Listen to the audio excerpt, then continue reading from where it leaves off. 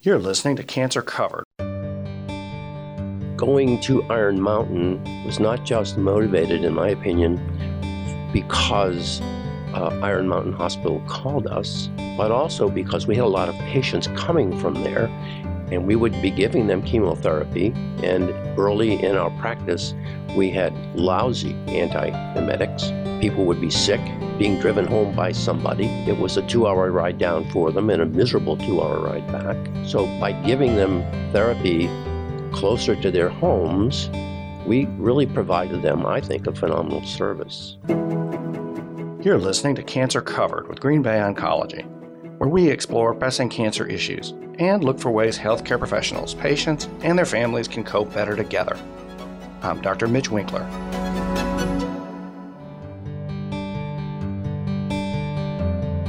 Very few specialty clinics go as far out of its way for patients as Green Bay Oncology. And we do that by literally driving hundreds of miles out of our way almost every day of every week to all corners of northeastern Wisconsin and upper Michigan. It's hard on us. It's hard on the staff who stay behind at our clinics and must explain why we're away. Maybe we're crazy.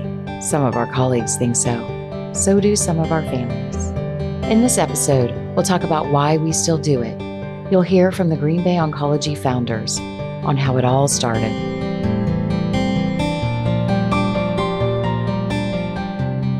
How did outreach clinics first begin? When did Green Bay Oncology doctors start driving to patients at distance rather than the other way around? It happened because of the fact that patients were getting oncologic care, let's say in Iron Mountain, and then that physician didn't retire but gave up that practice. And these patients then were either going to have to go elsewhere, like down to Green Bay, or stay where they're at. And I think that's why we were asked to go up to start with. It's to keep the patients in their home territory rather than having to travel. How far would a patient living in Iron Mountain have to drive one way if they came to Green Bay for care? It'd be 100 miles, about. Were the outreach clinics difficult to start? Well, I would say that when we started out in Iron Mountain, seeing patients, it just wasn't a clinic at that point when we started. I remember that. It was sad.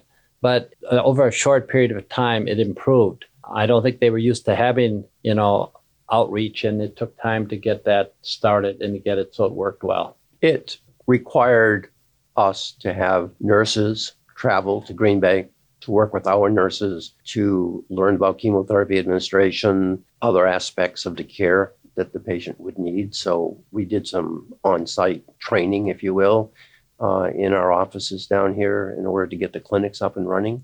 Clinics themselves became popular in big part because not only were the patients cared for at home, but it benefited the hospitals. The local hospitals benefited from all of the x-rays and CAT scans and nuclear medicine studies, laboratory tests that we would perform. So it was extremely beneficial for our patients directly, but it was also beneficial for the communities at large because they were able to obtain a lot of this rather expensive equipment because now they had utilization of it. Were there any partnerships that had to develop or that you had to cultivate to make those things happen? When I was, Jerry and I went up to Escanaba, often we would get referrals from Manistee, Michigan, which is, for people who don't know, I'm talking about Escanaba being 110 miles north of here, and then Manistee 175 from here. We had cultivated relationships in the Upper Peninsula because of our presence in Escanaba. Then in 2014, I was sitting at my desk here at Green Bay Oncology, and Dr. Will Phillips gives me a call from Manistee. He says, "Hey, Jules, our previous oncology providers have pulled out. Can you help us?" And I knew from the past how much they needed it was a very poor community and remote, how much they needed oncology help. So I got onto the phone with Dr. Grodelushin and our previous COO, Jenny Kohler, and transferred the call. Within 10 days, we had nurses trained, we had computerization up there, we had scheduling, billing, and doctor time on site so that they would not have a lapse of care. And when I think how quickly that Manistee Clinic got established from, let's say, ground zero, honestly, I'm very proud of the organization that they rose to the effort that promptly. It was lightning quick because it was a huge undertaking for many different patients. No one should carry the burden of cancer alone. A cancer diagnosis can make you and your loved ones feel isolated and alone, just when you need support the most. I'm Madison Young. And I'm Tom Beckers. As social workers at Green Bay Oncology, we know that meaningful connection brings strength and healing. Sharing the experience in a safe space with others on a similar path is often powerful and therapeutic. That's why we offer a free monthly virtual cancer support group facilitated for you and your loved ones. Wherever you are on your cancer journey, you are always welcome. To join us, visit gboncology.com/events. But outreach clinics used to require transporting more than just providers to remote locations. Sometimes they had to take essential equipment with them as well, like chemotherapy drugs, since many smaller hospitals didn't have many cancer medicines in their usual stock.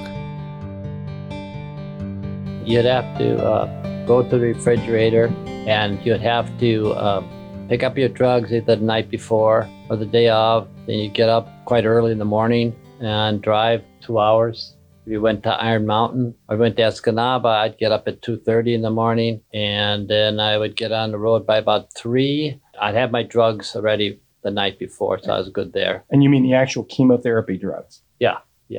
And then bring them up there. You get up there around 6:30, stop at McDonald's, have breakfast with some of the people that you knew. Some of the patients would be there, and you'd talk to them. Start office hours at 7 o'clock in the morning. And then you get home maybe about 5 or 6 at night. Then you'd be on call the next day. So that's kind of how it went for about 11 years. In some ways, it was sort of humorous. You'd have your cooler with the drugs that needed to be cold. You'd have your suitcase with drugs that didn't have to be kept cold. And then you'd have 2 or 3 bags of charts. And so you'd lug all this stuff down. You'd have a little push cart like you have in an airport. You'd take it all down to your car, load up your car for the trip the next day. It was almost humorous in some respects. Any mishaps with that contraption ever? Oh, I'm sure. I think a couple of coolers got warmed once. I one time left a suitcase of chemotherapy in my trunk overnight and somehow forgot to bring it back. And it was a Wisconsin winter and it froze solid. And I think that was around an $18,000 mistake or something of that sort. Because those drugs are not cheap. I remember some of that. Anybody ever have a car accident on the way to outreach clinic? Well, I had a deer hit my car when I was coming out of Oconto. He was coming in the other lane? Well, yeah, he coming. I was going about 40 miles down. He looks right in my window. He didn't come through my window, but he was looking in my window, and I pulled to the left and went around. He went behind me. I was shocked.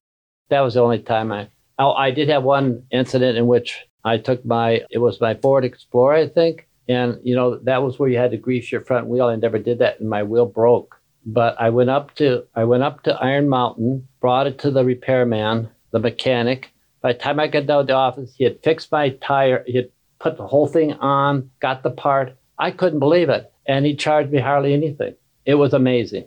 Sometimes the weather wasn't very good going up to Escanaba or to Iron Mountain. It would be foggy. It would be icy. It would be snow. Sometimes you'd be coming out of the clinic, you couldn't see the road, but you had 4-wheel drive, so you're able to make it. So all the time in all those years, I didn't miss one day. It was just amazing for you guys if you haven't either. I mean, that's just tremendous. Skip, Jules, Tony, any mishaps on the way to clinic for you guys? I had a flat tire one time driving up to Iron Mountain, and I pulled over, and I had my suit on, and I'm trying to get things out, and sure enough, a Good Samaritan comes up right behind me and says, "Step back, I have it." And he took my tire, put it on, had it all ready. And I shook his hand. I tried to give him something for his time, but he said, "Don't worry. I know you're important and you need to go somewhere." And I went on. It was amazing. People are amazing. They really are.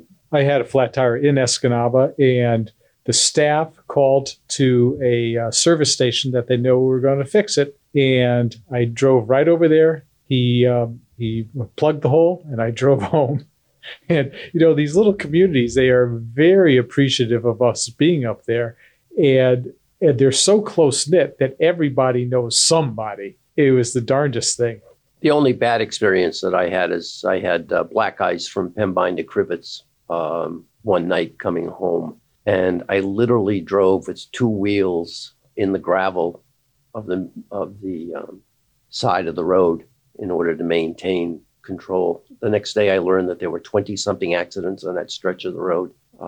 But nothing bad happened to me. So There was one memorable trip I had to take to Door County. That's normally about a 55-minute drive in a blizzard, and it took 3 hours. Hit the ditch twice, got out with the four-wheel drive, and I think about 2 patients showed up, but we didn't cancel clinic.